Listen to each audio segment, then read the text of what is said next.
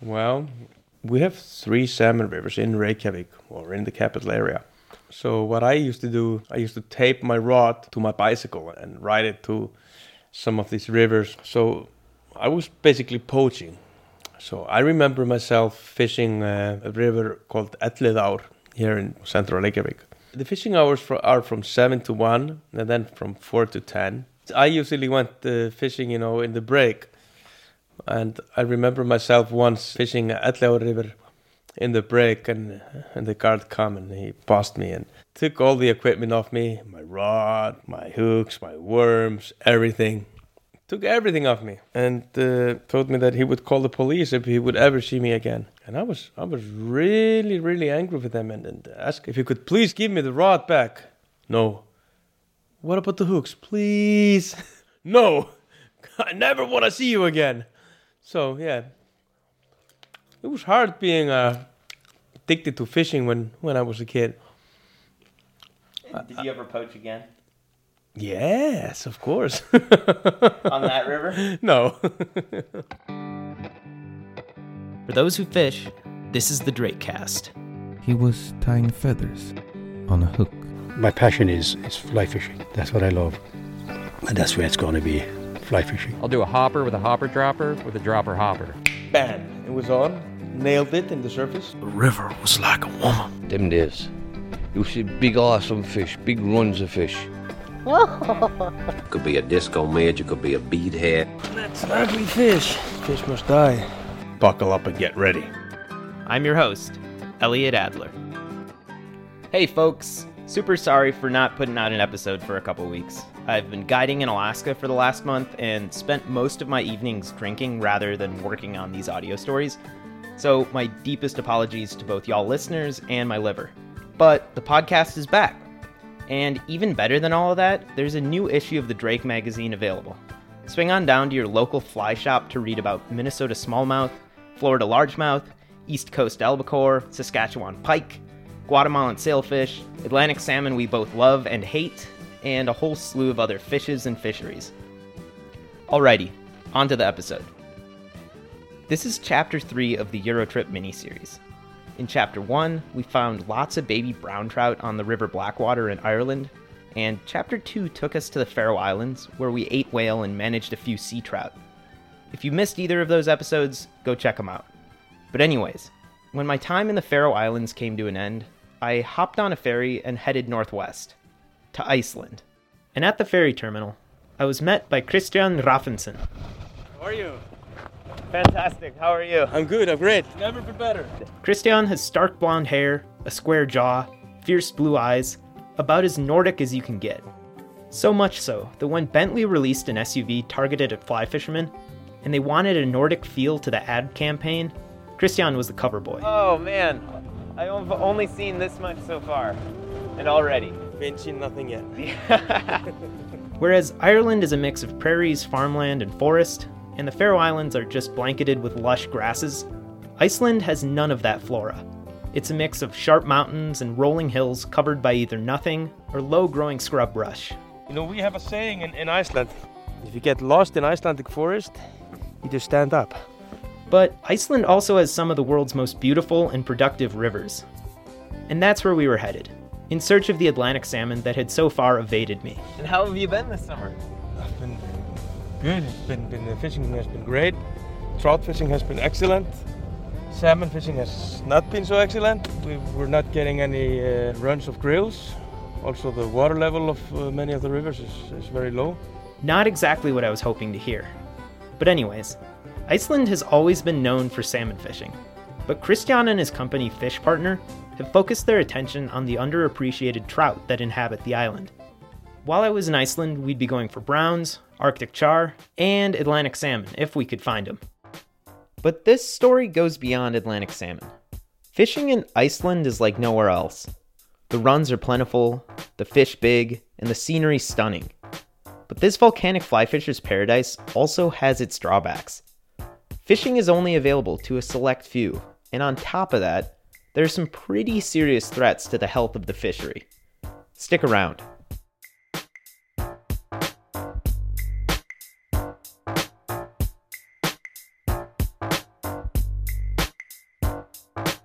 back to Christian and me in the car. We drove through northeastern Iceland, following the coast to our first river, that I never fully learned how to pronounce. Bakkaá. Bakkaá. After a couple hours on the road, we finally made it to the river. Let's go fishing. How are we looking? We'll see. Yeah. It's fishing, remember. You never know. The water level is not that bad. It could be worse, really. When I was here about 2 weeks ago, it was much lower. So hopefully they ran up. The river was pretty small, but it was gorgeous. Every 100 yards there was a riffle that flowed into a pool, which we could only pray held salmon. I've got a 5-weight, I've got an 8-weight. 5-weight. Do it? Yeah. It's a tiny river. I looked around to see if there were any other anglers with whom we'd have to compete. So the whole river just for ourselves. A whole river. Do you have both sides of the river here? How far up do you have? All the river. Both sides. The whole thing. It's ours. The fishing in Iceland works a little differently than anything I've experienced before. Whereas in Ireland, fishing clubs lease out stretches of river from farmers, and in the Faroes it was a free-for-all. In Iceland, it's more common that landowners with river access all get together and lease out entire rivers to outfitters. And Christian's company Fish Partner had leased out this entire river, so we had the whole thing to ourselves, from the estuary to an impassable waterfall about 5 miles upstream. We'll touch more on this topic later. This river now, it's the first time it's on the open market. Only the landowners has been fishing it for, decades or the last 100 years. So we really don't know how much fish run in the river. But I would say probably maybe somewhere between 300 and 500. We get quite a lot of salmon there, but it's a late season river. What does a late season river mean? It means they run late in Icelandic salmon season. That's in August. So the first rivers in Iceland, the springers, they run in May. But in this area, it happens all later. We opened this river on 15th of July. And is that you or is that the state that says you can? It's me. I don't want to sell license into empty river. It doesn't make any sense. The date was August 3rd, so we were hoping that a few of the first salmon had made their way into the river. Ooh. We rigged up and Christian talked me through how we'd be fishing that day. And we're going to start with surface flies. We call it hitch tubes. It's a kind of a small plastic tube with a hole in the middle of the body. So you put the leader in the middle of the body. So when the fly is on the surface, it skates and creates kind of a V. Will they see that in the podcast? He's making his arms in the shape of a V. And that sometimes makes them angry. They don't like V in the surface. And then just behind that, a treble hook. Finally, we made it to the first pool. I haven't caught one Atlantic salmon this season so far. Well, I haven't caught one this season either. Or ever. Ah, okay. Okay, you start. We walked into the middle of the river, about 5 yards above the pool. We start fishing here. Cast 45 like this. A little further. And just let it swing or give it a strip? No, I'll show you. Oh, but hold it extremely high up. Slow little strips like that. Yeah. I had never fished like this before. It was a mix of streamer fishing and swinging, with a really visual component thrown in there. I liked it. And what's the hook set gonna look like? You don't set the hook. The salmon set. Don't trout set it. Okay. Just yell at me if you want me to do something different. I never yell. I'll tell you. I'm not a client. You can yell. Oh, it's smolt. The salmon smolt. Is that what it was? Yeah. Well, there's some life in the pool. Oh yeah, baby. Yeah, baby. Really sexy. Just then, Christian's phone rang. Hello. Cześć.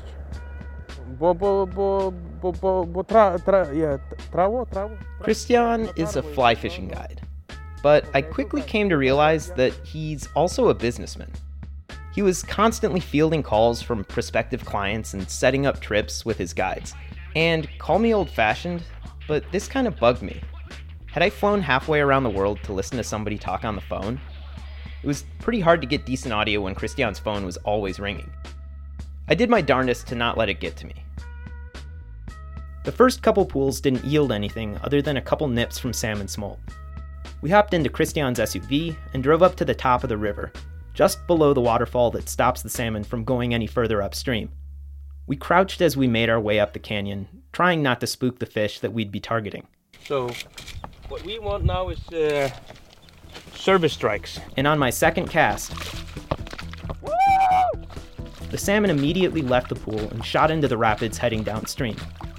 I did my best to keep the rod high and follow the fish's lead, because I wasn't going to be able to turn it on a 5-weight. You want to tail it? We were in the top pool. I guided you into the pool.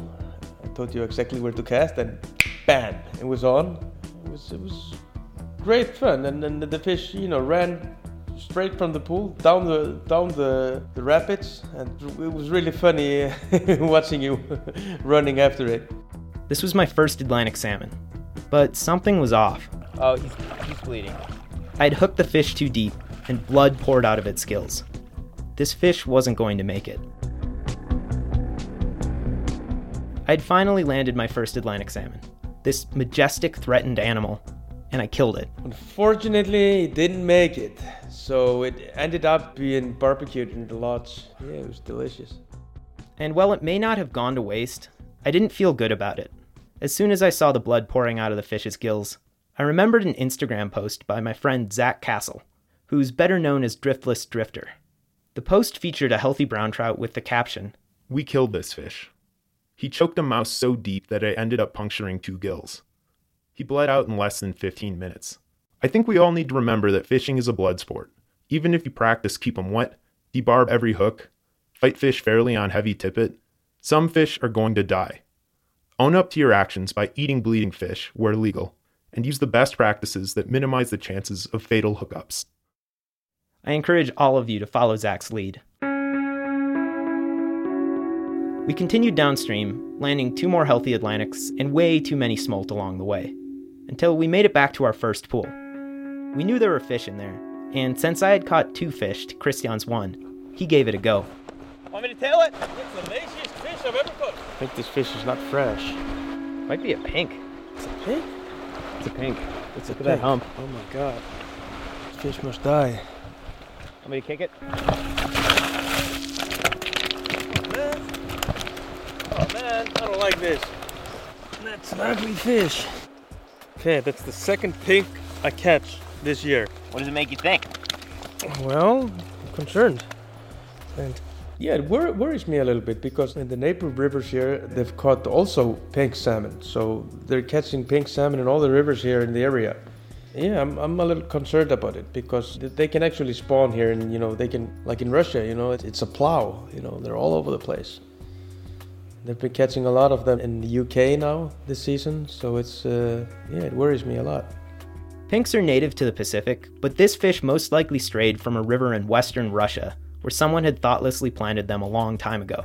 And unfortunately, this is becoming more and more common in salmon rivers across the Atlantic. A month or so back, an angler recorded 2 pinks spawning in a river in Scotland, which is scary, because these rivers are more or less unchanged from the last ice age. It's a pink. What are we going to do with it? Kill it, because they're rats.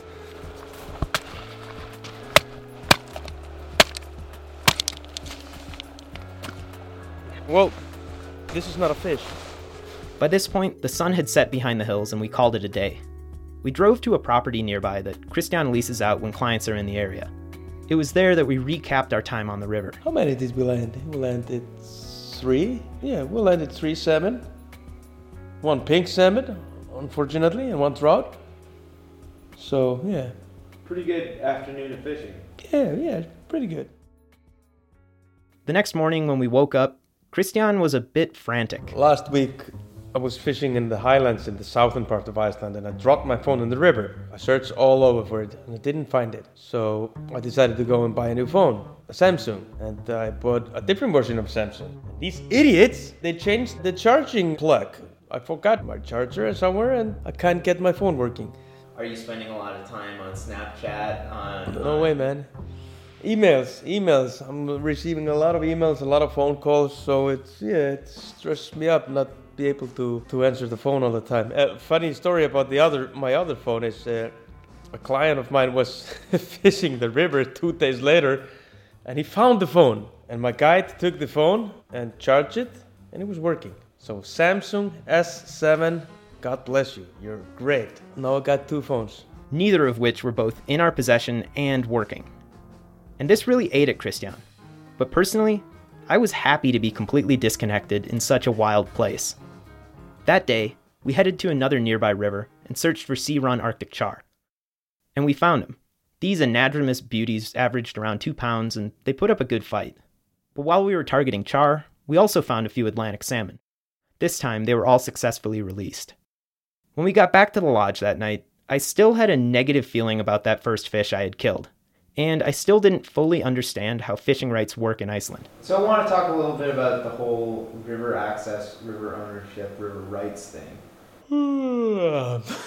Boring. I think I find it interesting. Yeah, of course it's interesting.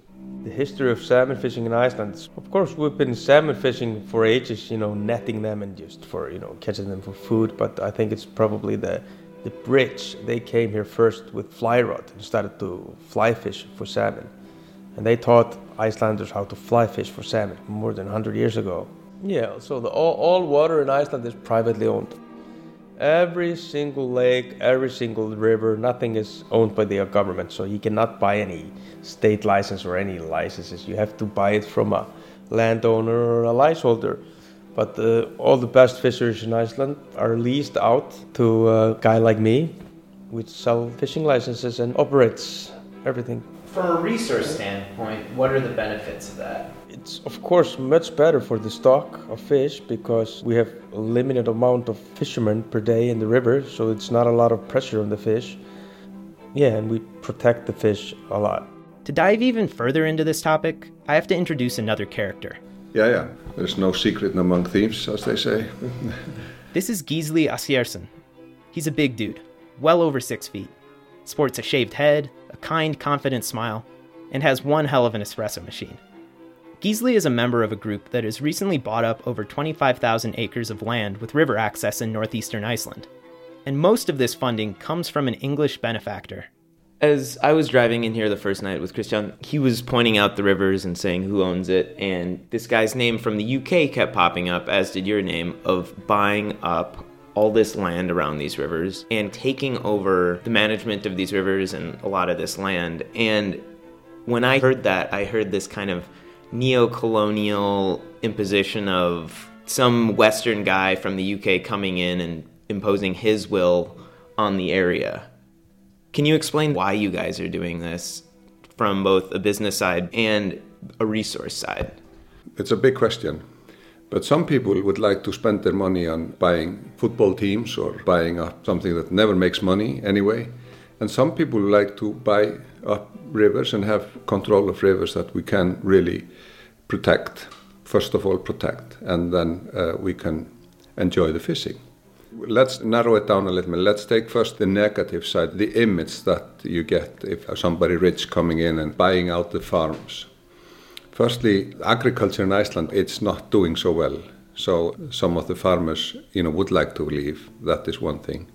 Secondly, to be able to manage the rivers completely, you have to own the land. That's Icelandic law. So I cannot buy the fishing rights out just solely. You have to buy the land. Thirdly, to be able to enforce catch and release and to enforce no use of agriculture products like fertilizer and things like that, we will have to own it.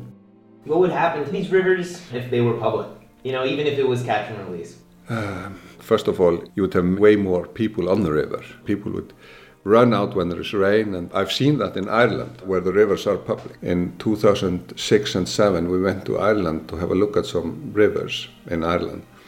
And it's just impossible, you wouldn't like to buy fishing in a river and come up here, make all this journey, come up here, buy fishing, and spend all your money on that. And then you had a day where all the locals would run out and stay on the other bank opposite to you, casting into the same pool as you were doing. That was happened to us in Ireland. We saw that happening, and nobody stops it because it's public. So, I too had that happen to me when I was salmon fishing in Ireland.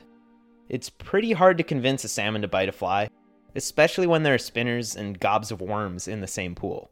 It is just different, and I'm not saying one thing is the better than the other. It's not quality of the fishing we would like to see.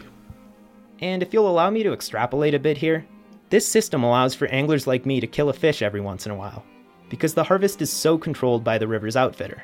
By giving these outfitters control, They have a vested interest in keeping their rivers healthy. If they overfish it one year, they're going to feel the effect of that improper management a few years down the line. I can almost guarantee that if the Bacau River, with an annual run of at most 500 salmon, were open to the public, even with strictly enforced catch and release regulations, it wouldn't take too long for that salmon run to cease to exist. Because anglers make mistakes, and fish take hooks too deep, and people poach. And also to adding to that, regarding the fish, we haven't tampered with it. There is no smolt program. We haven't tried to change it in any way. It is as nature intended, and nature is usually the best way how it's done. You know, we have learned that through experience. When we try to tamper with it, or try to speed things up, or to grow the fish faster, or do anything, we usually end up in a mess. The way it is now is the result of a process that's been going on for thousands of years. And it is as good as it gets up to now. We can't do it better. The only thing we try is to open up closed areas for fish where there are waterfalls or some hindrances in the water. Meaning they carve fish ladders out of the bedrock at an exorbitant cost to give the salmon access to higher reaches of the river, which in turn should increase the river's carrying capacity. Native fish in the rivers have access to new places to spawn, to grow, but anything else we don't touch. We can't do it better than the nature. It's just pure experience. One thing that struck me is how un-American this whole approach is. In the States, we wage legal battles to guarantee our access to public lands, as well as access to rivers running through private property. If you can get there, you can fish it and enjoy it. And it's always been that way. But in Iceland, it's never been that way. And let's look at the success of these two different approaches. How many species of salmon or steelhead are endangered or threatened on the West Coast? How many millions of trout are annually stocked in the US? How many trailers are parked at 3 Mile Bridge on a Saturday? But there's a flip side to this approach. This strict regulation of pay-to-play river access is what leads frustrated anglers like young Christian at the beginning of the story to poach. And what about the folks who don't have the money to salmon fish? And what about the kids whose parents don't have the money to salmon fish? There are definitely winners, namely the rich and the salmon. But there are clear losers as well. But no matter how expensive the fishing is and how many pinks wander their way into Icelandic waters, there's another serious player that threatens salmon stocks. Can we talk a little bit about the fish farming? Yes. Hvað mikið af svo sjókvíaeldi í gangi? Wow, this is the third wave of fish farming in Iceland. We've had 2 waves before. They were supposed to rescue the whole economy of Iceland, should be rescued by fish farming. And the first wave just went straight on the nose. It just took a couple of months, and then there were bankruptcy all over the island, and a lot of people lost a lot of money. Second wave came 10, 12 years ago.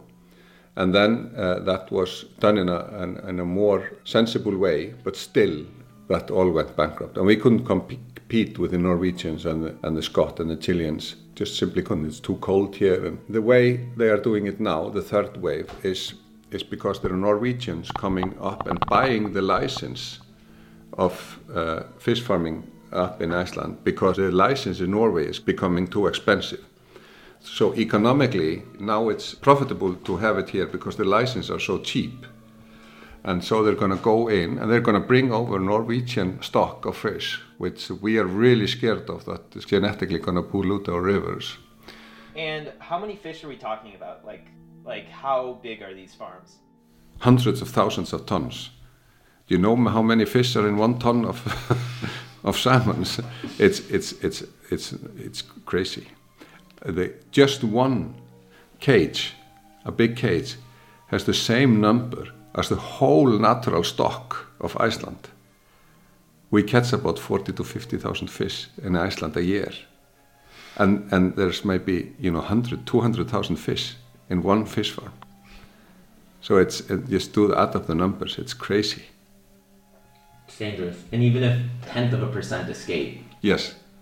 I mean, we calculated if we had 2.5% escapes from all the fish farms, It would be twice as big as the whole natural population of Iceland. I call this fish farming, I call it the chicken farms of the sea. It's just like the ugliest picture you can see of a chicken farm, and you don't see all the pollution, all the medicines, that all the food that goes to the bottom, and what happened to the seabed underneath these cages. And we have fought this hard. We are now in a lawsuit against the issue of these licenses, and we think the officials in Iceland have not been issuing the licenses according to our natural law. First of all, we are trying to stop it in that sense. And then we are also trying to appealing to just the general public in the way that, this isn't, as good as it looks. It's owned by foreigners. So it's not Icelandic in the sense that it's going to be massive of money running into these areas. Do you have anything you want to add to that?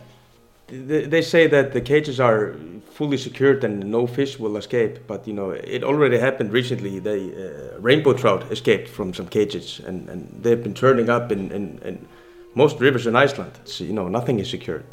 Fish will always escape. Sound familiar? The solar eclipse is being blamed for a fishing disaster. We see what looks like a commercial fishing boat. Thousands of Atlantic salmon were released from a pen in strong current and tide. As long as they're out there, they're going to be a significant problem. Now, a call to the public to catch and eat as many 10-pounders as they can. I don't think they're going to catch all of them, and hopefully the orcas will get the rest. Before they compete with our wild fish for food. Please forgive the awful music, but this is a soundbite from the Atlantic salmon fish farm spill in Puget Sound a couple months back. As Christian said, fish will always escape. Sorry, this has been a lot of me talking. Let's go back to fishing. But first, a few words from our sponsors. This episode of the Drakecast is brought to you by Scott Fly Rods. Rooster Levins is a guide and the owner of Stonefly Inn and Outfitters in Twin Bridges, Montana. He told me why he has faith in Scott Fly Rods. Jim Bartsky and his crew uses professionals in the industry from step one on designing a rod. Before they get released to the public, we've had them for 6-7 months, and he takes a big field of intel from guys like me that break a lot of stuff. Then they go to work and make them look pretty, and then they sell them. So as a result, you end up with a better product. You can't argue with that. You can find Scott Fly Rods at your local fly shop or scottflyrod.com. We're also sponsored by Yellow Dog Fly Fishing Adventures. This is Jim Klug with Yellow Dog Fly Fishing Adventures. As the industry leader in fly fishing travel, we specialize in sending anglers all around the world in search of the very best fishing opportunities and experiences. This week's featured destination is Cuba. The fact that Yellow Dog has been working in and fishing Cuba for so many years means that we have things completely dialed in and set for each and every client we send down. Cuba is a great option for fishing, and even better when it comes to the people, music, scenery, and overall culture. Give us a call here at Yellow Dog or visit us online at yellowdogflyfishing.com. And remember that while there's a lot of ways to get there, there's only one way to do it right. Okie dokie, back to Iceland. After our chat with Gisli, Christian and I hit a stretch of the Upper Sella in search of brown trout. What do we got here? I don't have no idea. It's a very, very strong fish. I haven't seen it yet. It took my streamers and just, bam, ran down the river. Full power. Feels like a big fish, but you never know, Feels very good. How do you feel right now? I feel very good. It's a very healthy fish. Beautiful, like 2.5 pound. Brownie, of course. I thought it was much bigger. It felt like a 5-pound fish. It fought very, very hard. The Highland trout, they are just simply extremely strong. I mean, they live up here in the wintertime, so they must be very strong. Hey, first decent fish in. Nice. Woo! We found a few, but at midday, a big storm rolled in. So we got out of there and headed to another fabled salmon river, where we had a couple of hours to fish before sunset. We're now at the Árbótabít at Big Laxá, or Laxá in Aðaldalur, as it's called in Icelandic. And we're going to the top pool at the beat. It's called Breiðeyri. I caught my biggest fish there ever, my personal best Atlantic salmon. So I'm very excited to fish this pool once again. What's the history of the Big Laxá? It's a big fish river. You don't catch many fish here, but probably the highest quantity of big fish is caught in this river. So it's very common to catch fish between 15 and 20 pounds. It's a fly-only river and catch and release. It used to be in the past, then it was allowed to use worms, spoons and everything, and it was allowed to kill fish, but you know, they overkilled the river and so it went down. It's going to take decades to come back together if it will ever get as good as it was in the past. But hopefully. Christian and I rigged up two-handers and waded our way out into the pool. He managed a nice 5-pound grilse that evening, and then we retired to our bunks at the hostel just upstream. The next morning, we were on the river by 7 a.m. The way that salmon fishing works on many of the big rivers in Iceland is that the day is split into 2 sessions. The first session runs from 7 a.m. to 1 p.m., and then there's a strictly enforced break until 4 p.m., when no one is allowed to fish. This is a tradition that's been around nearly as long as anglers have been fishing these rivers. I had a flight early the next morning, and we still had a 6-hour drive back to Reykjavik, so we had one more chance to find salmon. So let's go fishing. Excellent. Let's do this first. I did. Let's do more of it. Okay. No. Come on, you're a man. You're a big boy.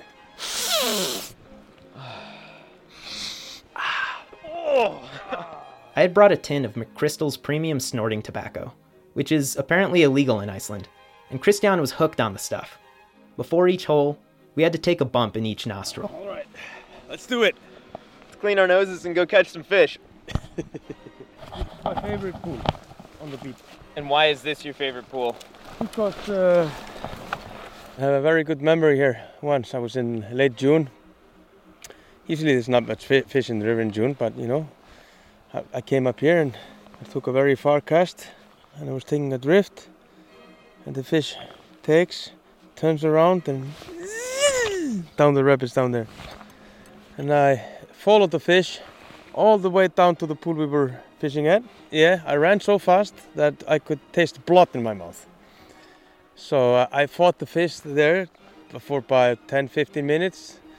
And then it went behind a rock and that was it. Adventure story. Sometimes the best fish are the ones that get away. Yeah. Do we have some more of the good stuff? Back to fishing. We worked our way up the river, hitting the pools that historically held salmon. Christian landed a 4-pound brown, but it didn't count because A, we were targeting salmon, and B, it was foul hooked. I saw a fish rise, big salmon, maybe 10-12 pounds. But they just didn't want to hit our flies. They rose to it a couple of times, checked them out, but didn't take them. The salmon kept coming up to look at our flies, but I never felt any tension on my line. They just wanted to take a peek. I got a little frustrated with the salmon fishing and sat on the bank for a little bit and then tied on a streamer and went and caught a trout, like maybe a 1.5 pound trout. Yeah. Hit well, beautiful fish, and avoided the skunk today. Yeah, we didn't get skunk today. Both caught trout. When the first fishing session ended at 1 p.m., we broke down our rods and loaded all of our gear into Christian's SUV and left the big Laksa. We drank copious amounts of coffee on the drive back to Reykjavik. That night, we bought some beer and hunkered down in Christian's apartment for a final rundown of our time together. Fishing in Iceland is different from every other country. We have a huge stock of fish. It's all wild. It's all native. We don't stock any rivers. We have 3 species: brown trout, both sea-run and landlocked, Arctic char, which is both landlocked and sea-run, and the Atlantic salmon. When you buy a fishing trip in Iceland, you're buying exclusivity, like you experienced. Today we were fishing the big Laxá. We had a stretch of 4 kilometers just for ourselves. We were fishing the Baká. We had the whole river just for ourselves. You're not going to run into any people when you're fishing here. That's the beauty about fishing in Iceland, you know. It's the exclusivity you get. Big trout here. Like, what are your chances of catching a fish of a lifetime here, and why should someone consider this place to target trout? When you say fish of a lifetime, how big fish are you talking about? 4 pounds, 5 pounds? A trophy trout in Iceland is between 15 and 20 pounds. If you call that a fish of a lifetime, Iceland is definitely the destination you want to choose. If you want to catch a huge trout, you have to come in May, early June, fish Lake Thingvallavatn. There you will find the biggest trout in the world.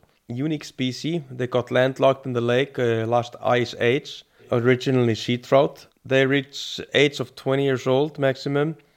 They grow up to 36 pounds, as I know. We've caught 2 fish 36 pounds. We catch dozens of them 20 pounds and over every year. And the average size of the fish in May is about 8 pounds.